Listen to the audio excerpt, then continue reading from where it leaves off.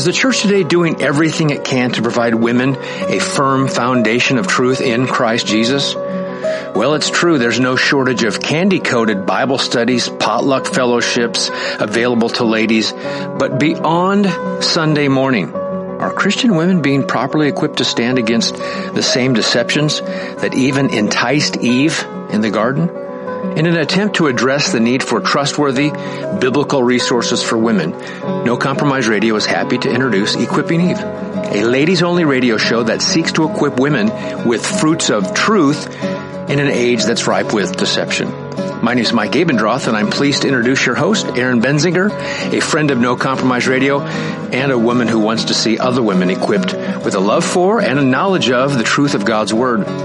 Well, hello, ladies, and welcome to Equipping Eve. I'm your host, Erin Benziger. You can check us out on Facebook, on Twitter. If you just search in either of those forms for Equipping Eve, you will find us.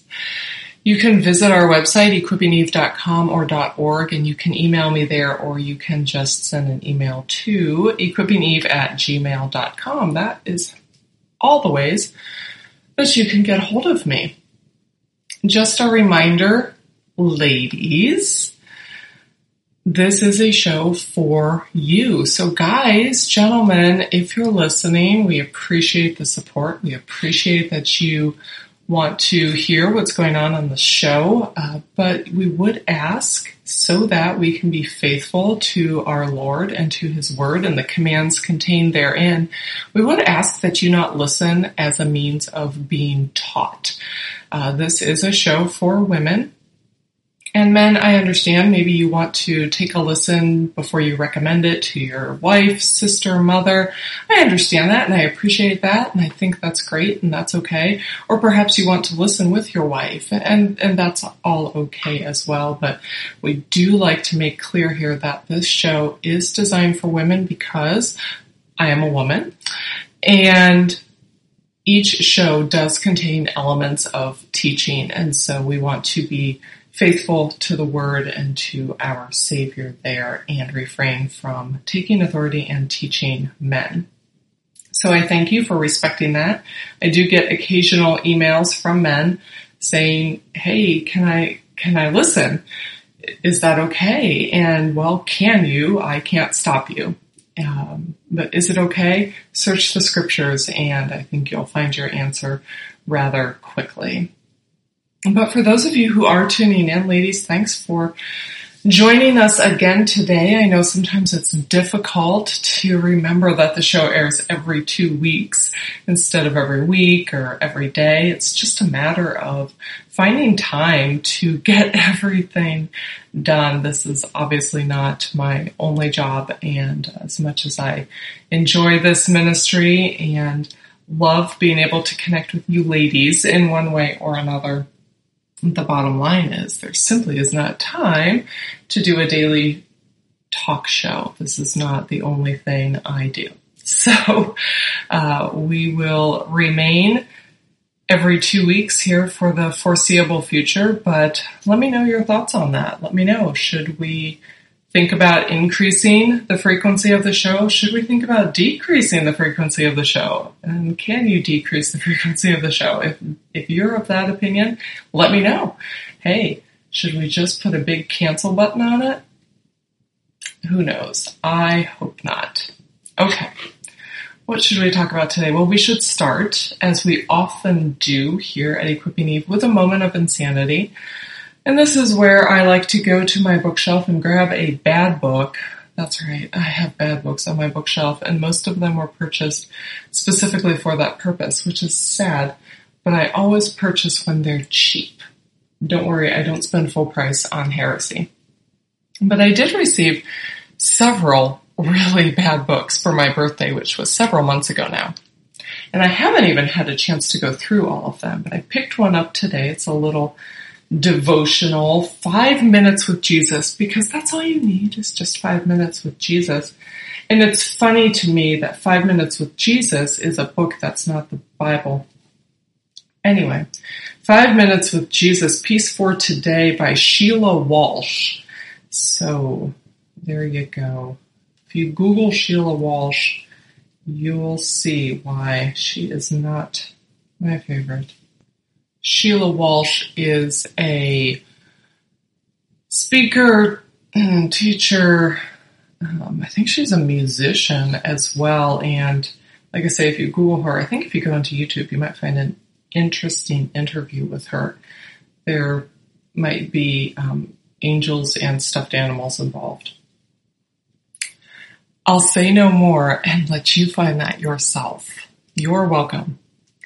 Okay, so 5 Minutes with Jesus, Peace for Today by Sheila Walsh. So I just opened this up. I did that whole thing where that you should not do with the Bible. Just open it up and just read whatever passage jumps off the page. Well, that can be pretty bad, because if you start taking that literally and you open to Judas hung himself, you have a problem. So be careful with that method of Bible study. Anyway, I did that with this book, though, because I figured it's all bad.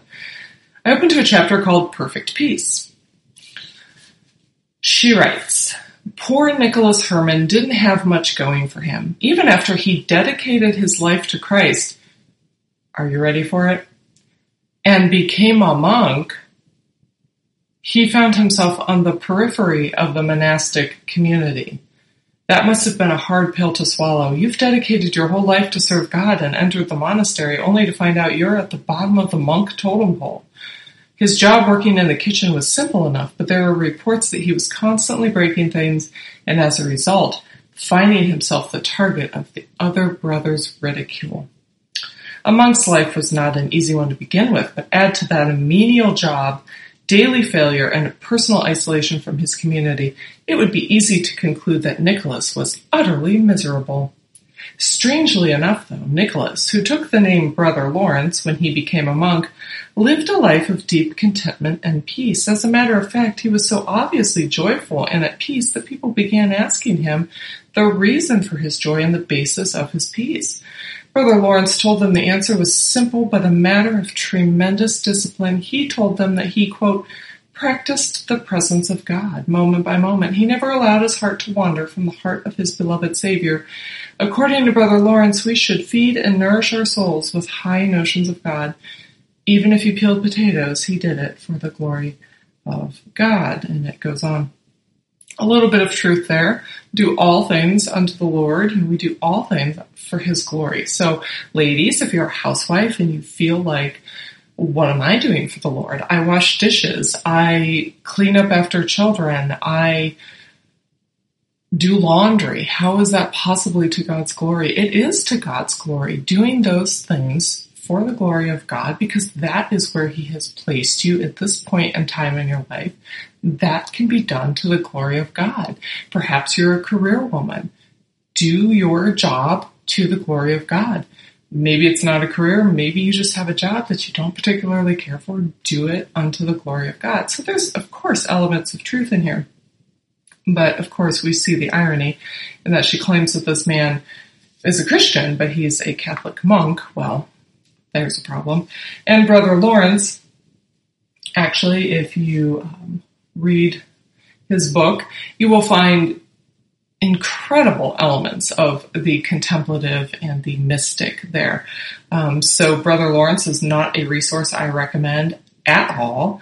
This whole practicing the presence of God thing, I don't understand what that is supposed to mean. God is omnipresent.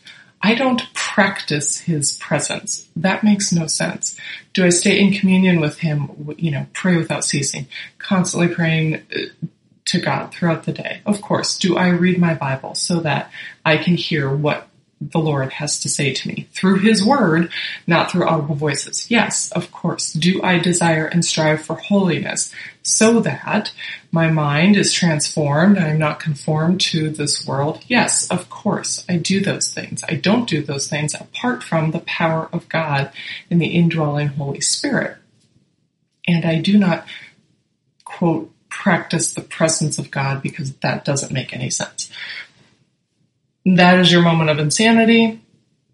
You're welcome. Moving on.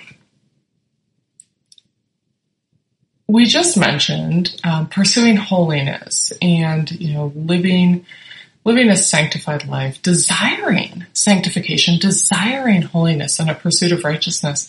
And that is what I'd like to talk about today, ladies. And I can hear it. I can hear it. Some of you are groaning. You're thinking, oh, great. Here's a legalistic show. She's going to tell us all these things we have to do.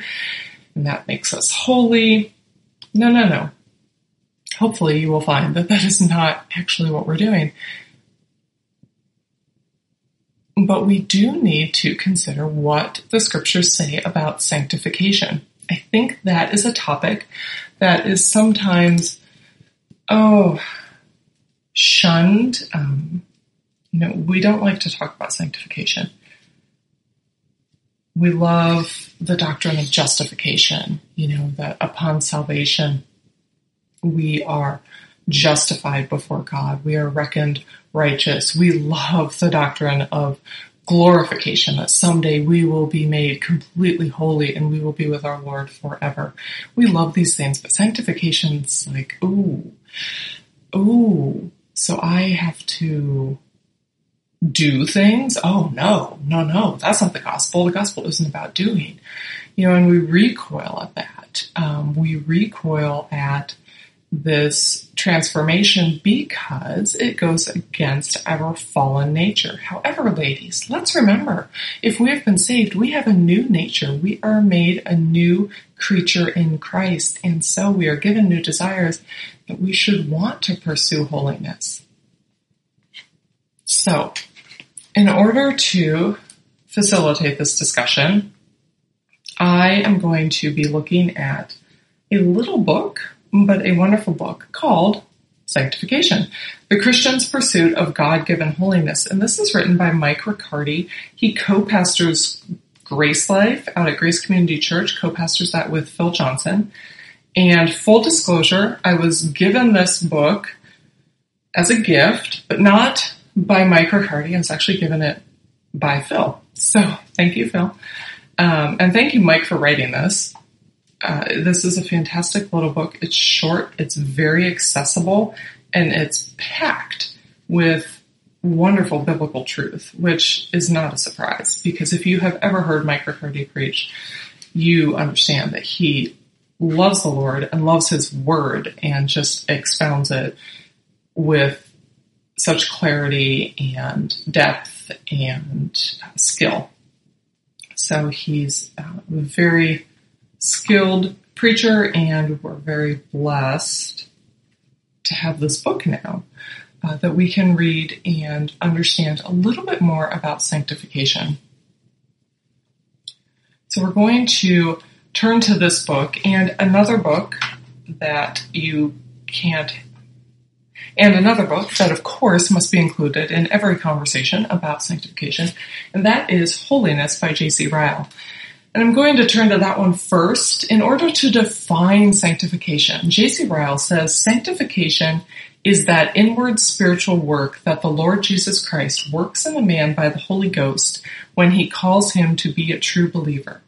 He not only washes him from his sins in his own blood, but he also separates him from his natural love of sin and the world, puts a new principle in his heart, and makes him practically godly in life. Practically godly. I love that. That's where it's at. Makes him practically godly in life. And note that Ryle says that the Holy Spirit does this work. So let's consider that as we go along. So if we start out here in Mike Riccardi's book, he makes some excellent points regarding what sanctification is, how we pursue it, and he, of course, turns to Scripture. He gives us two anchor texts for the discussion. The first of these is Philippians 2, verses 12 to 13, which says, "So then, my beloved, just as you have always obeyed, not as in my presence only, but now much more in my absence, work out your salvation with fear and trembling, for it is God who is at work in you, both to will and to work for his good pleasure." That's Philippians 2, 12 to 13. And remember, ladies, I use the New American Standard Version. ESV is also a good version that I recommend, but the NASB is my favorite. The second anchor text that Riccardi gives us is 2 Corinthians 3:18. 2 Corinthians 3:18 says, "But we all, with unveiled face, beholding as in a mirror the glory of the Lord, are being transformed into the same image from glory to glory, just as from the Lord the Spirit." Ladies, if we look at these texts, what we see, the first point that Riccardi makes, and I love this, it's so key, is that sanctification is internal and supernatural, first and foremost. Internal and supernatural. He turns to Romans 12, verse 2 to expand on this thought, which says, "Do not be conformed to this world, but be transformed by the renewing of your mind, so that you may prove what the will of God is, that which is good and acceptable and perfect." The whole point here, ladies, it's internal and supernatural. The point here is that we are not called merely to conform to good morals on the outside. We're not just called to good behavior. Yes, that happens, but anybody can be a quote-unquote good person. How many good people, air quotes, have you known who have not been Christians? They do not love the Lord, but they maybe do more charity work than you do. They are just nicer people than a lot of the Christians you may know. Again, perhaps using the term loosely. There are a lot of good people out there. It's very easy to outwardly change our behavior. That is not what Scripture calls us to first and foremost for means of sanctification. That is not sanctification. That is a practical outworking of sanctification. That is the visible fruit of sanctification, some of the visible fruit of sanctification. But ultimately and fundamentally, sanctification is an internal work. Look back at this Romans 12 verse that we just saw. "Do not be conformed to this world, but be transformed by the renewing of your mind." Our minds have to be transformed. We saw that same language in 2 Corinthians 3, that we're being transformed into the same image from glory to glory, just as from the Lord the Spirit. We're called not just to outward morality, but we are called to inward transformation. Riccardi writes, quote, "Therefore, the truly holy person does not merely do what God commands, though he certainly does that. The holy person loves what God loves and then acts in keeping with that renewed heart." Do you see that? We don't just do what God commands. We do that, but that's not all we do. We love what God loves and then act accordingly. I mean, that makes sense, doesn't it? You love your spouse and you act accordingly. It's not just a matter of going through the motions. It's a matter of inward transformation. Later in his book, Riccardi writes, quote, "God has not simply commanded us to carry out a series of external duties. He has also commanded us to have a particular frame of heart as we do those external duties. Call them internal duties, if you like. The Christian is not merely someone who has, quote, made a decision for Jesus and has cleaned up his life a little bit via behavior modification. Becoming a Christian means spiritual heart surgery, being given an entirely new heart, which is to say, new affections and new desires."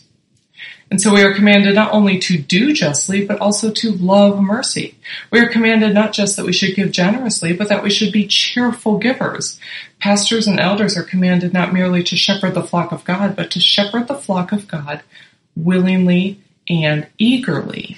Do you see that, ladies?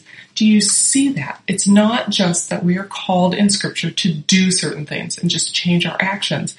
We are called to have a transformed mind, a transformed heart, and attitude toward those behaviors. And if we've been saved by God, we will.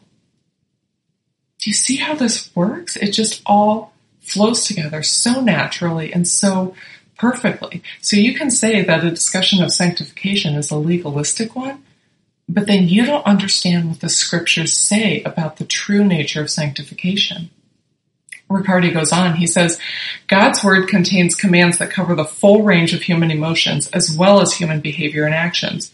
We are not to covet, but to be content. We are to hope in God, to fear God, to experience peace, to long for, i.e., earnestly desire, the pure milk of the word. We are commanded to be tender-hearted, broken in spirit and contrite over sin, and of course to rejoice always. I go through all of that to try to make it plain that God commands us not only to do, but also to feel. This means that the counsel that says just do your duty and your feelings will follow is a confused piece of advice. Joy, gladness, hope, cheerfulness, all of that is our duty. So if God loves a cheerful giver and you give begrudgingly without cheerfulness, you've done your duty to give, but you've not done your duty to give cheerfully. You've obeyed the command to give, but you have not obeyed the command to give cheerfully. And no, this isn't about money. It's just that is the illustration that he chose to use in that instance. So do you see the difference here? This is not just behavior modification. Behavior modification becomes an outworking of our transformed mind, our new desires, our new heart, our new nature that we are given when we are saved by Christ. But secondly, it's important to realize, we talk about all these commands even when we talk about inward commands, the way we're supposed to change inwardly. So again, it's all this stuff I have to do. It's all about me just doing. No. Sanctification is a sovereign work of the Holy Spirit. 1 Thessalonians 5:23 says, Now may the God of peace himself sanctify you entirely, and may your spirit and soul and body be preserved complete without blame at the coming of our Lord Jesus Christ. Faithful is he who calls you, and he also will bring it to pass. You see, the Holy Spirit empowers our sanctification. If we go out and do it on our own, you're only going to change your behavior. But because we are given the Holy Spirit at salvation, it is that Holy Spirit that transforms our minds, transforms our desires, our hearts, and allows us to grow in sanctification in this life. How does the Holy Spirit do this? The Holy Spirit employs various means in order to grow us in sanctification. So, okay, I don't just have to change my behavior. I've got the Holy Spirit. I can just let go and let God. I'll just sit back and say, hey, God, sanctify me. I'll just be sitting right here on the couch waiting. Let me know when you're done. No. The Holy Spirit and God has given us various means here in this life. We must use those means, employ those means in order to grow in sanctification, which again we will do if we have been saved and been given new desires and a new mind and a new heart. So what kind of means does the Holy Spirit use to grow us in sanctification, to aid us in our pursuit of holiness? Well, the first and most obvious of these means, of course, is Scripture, the Word of God. 2 Timothy 3, ladies, if you'll turn with me there to a very familiar passage, 2 Timothy 3:16 says, All Scripture is inspired by God and profitable for teaching, for reproof, for correction, for training in righteousness, so that the man of God may be adequate and equipped for every good work. Psalm 1, 2-3 says, His delight. Well, let's start back. Psalm 1:1. Let's start at the beginning, shall we? How blessed is the man who does not walk in the counsel of the wicked, nor stand in the path of sinners, nor sit in the seat of scoffers. But his delight is in the law of the Lord, and in his law he meditates day and night. He will be like a tree firmly planted by streams of water, which yields its fruit in its season, and its leaf does not wither, and in whatever he does, he prospers. Do you see the result of meditating and delighting in the law, the scriptures, the law of the Lord, meaning the word of God. So do you see how the Spirit employs the means of the scriptures? Psalm 19. We all love Psalm 19. Turn to Psalm 19. Verses 7 to 11 is a beautiful description of the word of God. The psalmist writes, "The law of the Lord is perfect, restoring the soul. The testimony of the Lord is sure, making wise the simple. The precepts of the Lord are right, rejoicing the heart. The commandment of the Lord is pure, enlightening the eyes. The fear of the Lord is clean, enduring forever. The judgments of the Lord are true. They are righteous altogether." This is all describing the word of God. I mean, think of how high and lofty this description is, ladies. Going on, verse 10.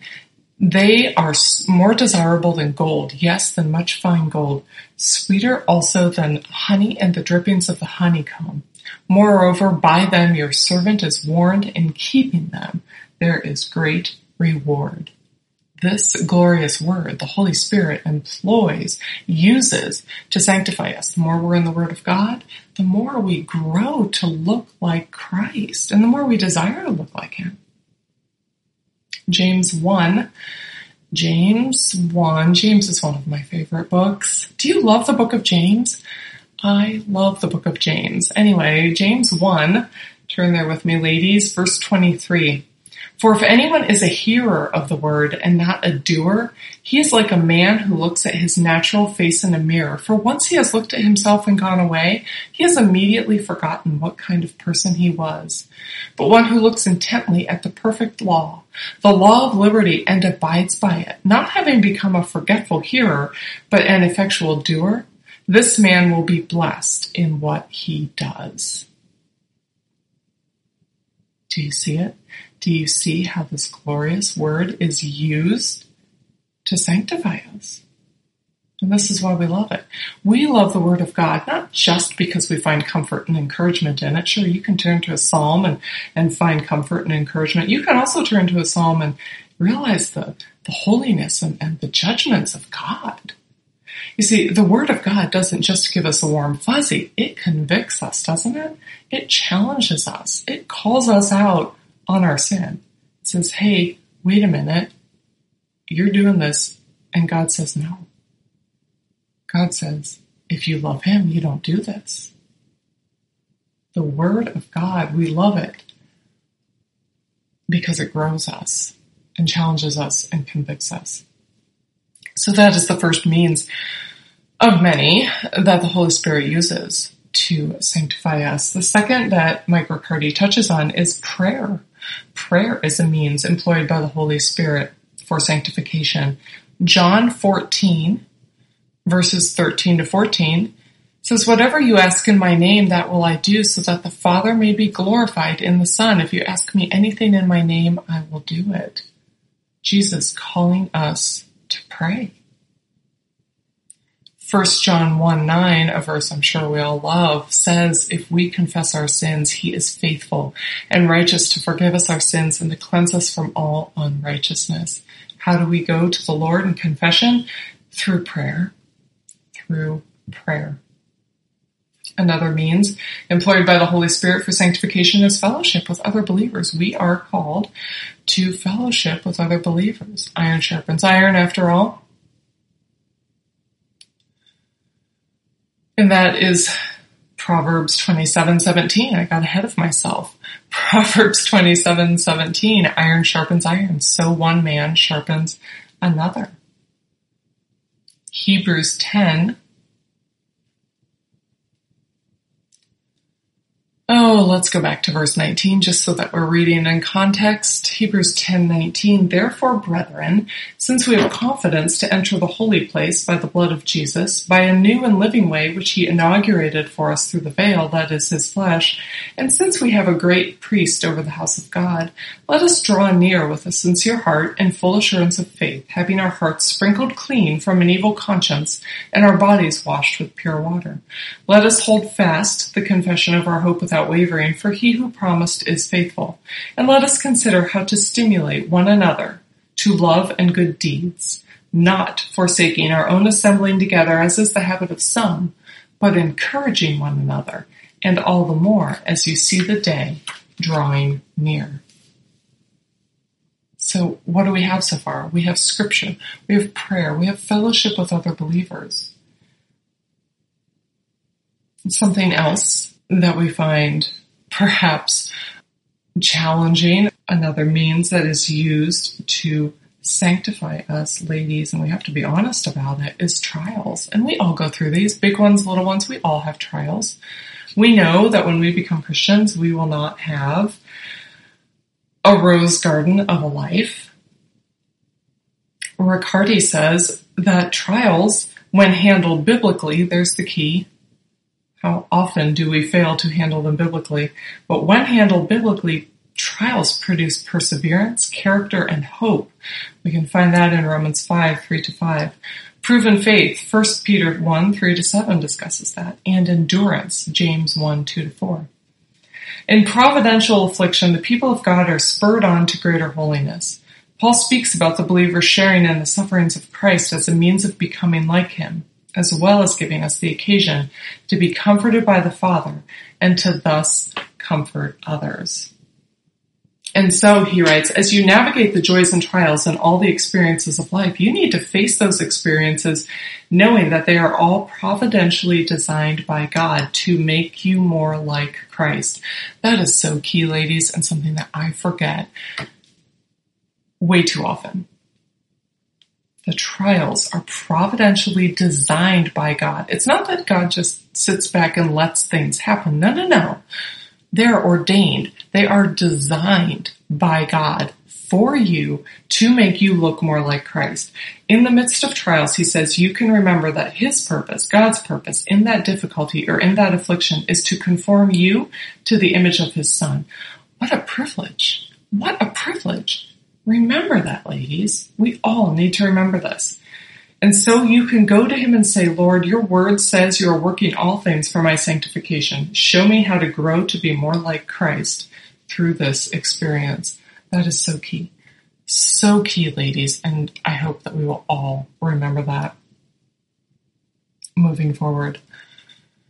Finally, another means employed by the Holy Spirit for sanctification, this is by no means exhaustive, is obedience, our call to obedience. John 15:10, Jesus says, if you keep my commandments, you will abide in my love, just as I have kept my Father's commandments and abide in his love. John 14:15, if you love me, you will keep my commandments. We see similar calls in 1 John. We are called to obedience. And again, that goes back to what we were saying at the beginning. Obedience not just in our outward behavior, but in our attitudes and in our minds and in our desires. Ladies, we're coming to the end of our time, and I know we've run through this topic of sanctification rather rapidly. But Riccardi makes the point, he goes back to one of his anchor texts, 2 Corinthians 3:18, and says that this is really demonstrating that the pathway to Christ-likeness is to behold the glory of the Lord. We talk about all these things. We practically see how Scripture calls us to holiness and the way that we can utilize the means given to us to grow and to look more like Christ. Ultimately, if we behold the glory of the Lord, would we not long to look like him? 2 Corinthians 3:18, remember, says, we all with unveiled face, beholding as in a mirror the glory of the Lord, are being transformed into the same image from glory to glory, just as from the Lord, the Spirit. And it is through these means that we just discussed that we behold Christ.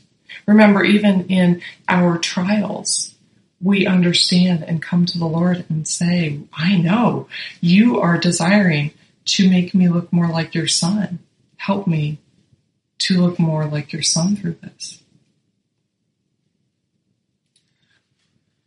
In his book, Riccardi quotes the Puritan John Owen, and John Owen writes, quote, "Let us live in the constant contemplation of the glory of Christ, and virtue will proceed from him to repair all our decays, to renew a right spirit within us, and to cause us to abound in all duties of obedience. It will fix the soul unto that object which is suited to give it delight, complacency, and satisfaction. When the mind is filled with thoughts of Christ and his glory, when the soul thereon cleaves unto him with intense affections, they will cast out, or not give admittance unto, those causes of spiritual weakness and indisposition. And nothing will so much excite and encourage our souls hereunto as a constant view of Christ and his glory." I want to look more like Christ, don't you? And if we fix our gaze on him, that pursuit of righteousness, that pursuit of holiness, that desire for sanctification and to be conformed to his image grows and intensifies. And we desire to be like our Lord, the one who purchased us with his precious, perfect blood. Well, ladies, I was going to turn to J.C. Ryle and discuss a little bit more on this topic from his book, Holiness. But I think we have run out of time for the day, so perhaps we'll revisit this topic another day. But ladies, I hope that you did not find this to be a discussion of things you need to do, but rather that you are encouraged to gaze upon Christ, not in a means of, okay, I'm just going to sit here on the couch and wait to be sanctified. No. Gaze upon Christ and let that spur you on to a desire and an active pursuit of holiness. And know, ladies, that you are not doing this on your own. If you have been saved, you have the indwelling power of the Holy Spirit. The Holy Spirit is transforming you so that you have new desires. He has renewed your mind so that you desire the things of the Lord. And the Holy Spirit will use these means to grow you. But that means you have to pick up your Bible and read it. That means that you have to kneel before the Lord in prayer. That means that you should not forsake the assembling of the saints. That you should handle your trials biblically and desire and pursue obedience to the Lord. And this is how we practically work out our salvation with fear and trembling. This is how we pursue sanctification. What a privilege. I already said that. What a privilege to know that the Holy Father is conforming us to look like his precious Son. Don't ever let that thought be too far from your minds, ladies. I hope this has been an encouragement to you, ladies. It's been a pleasure and a privilege to have this discussion with you today. And I hope you'll join us again next time. And until that time, ladies, get in your Bibles, get on your knees, and get equipped. Thanks for listening.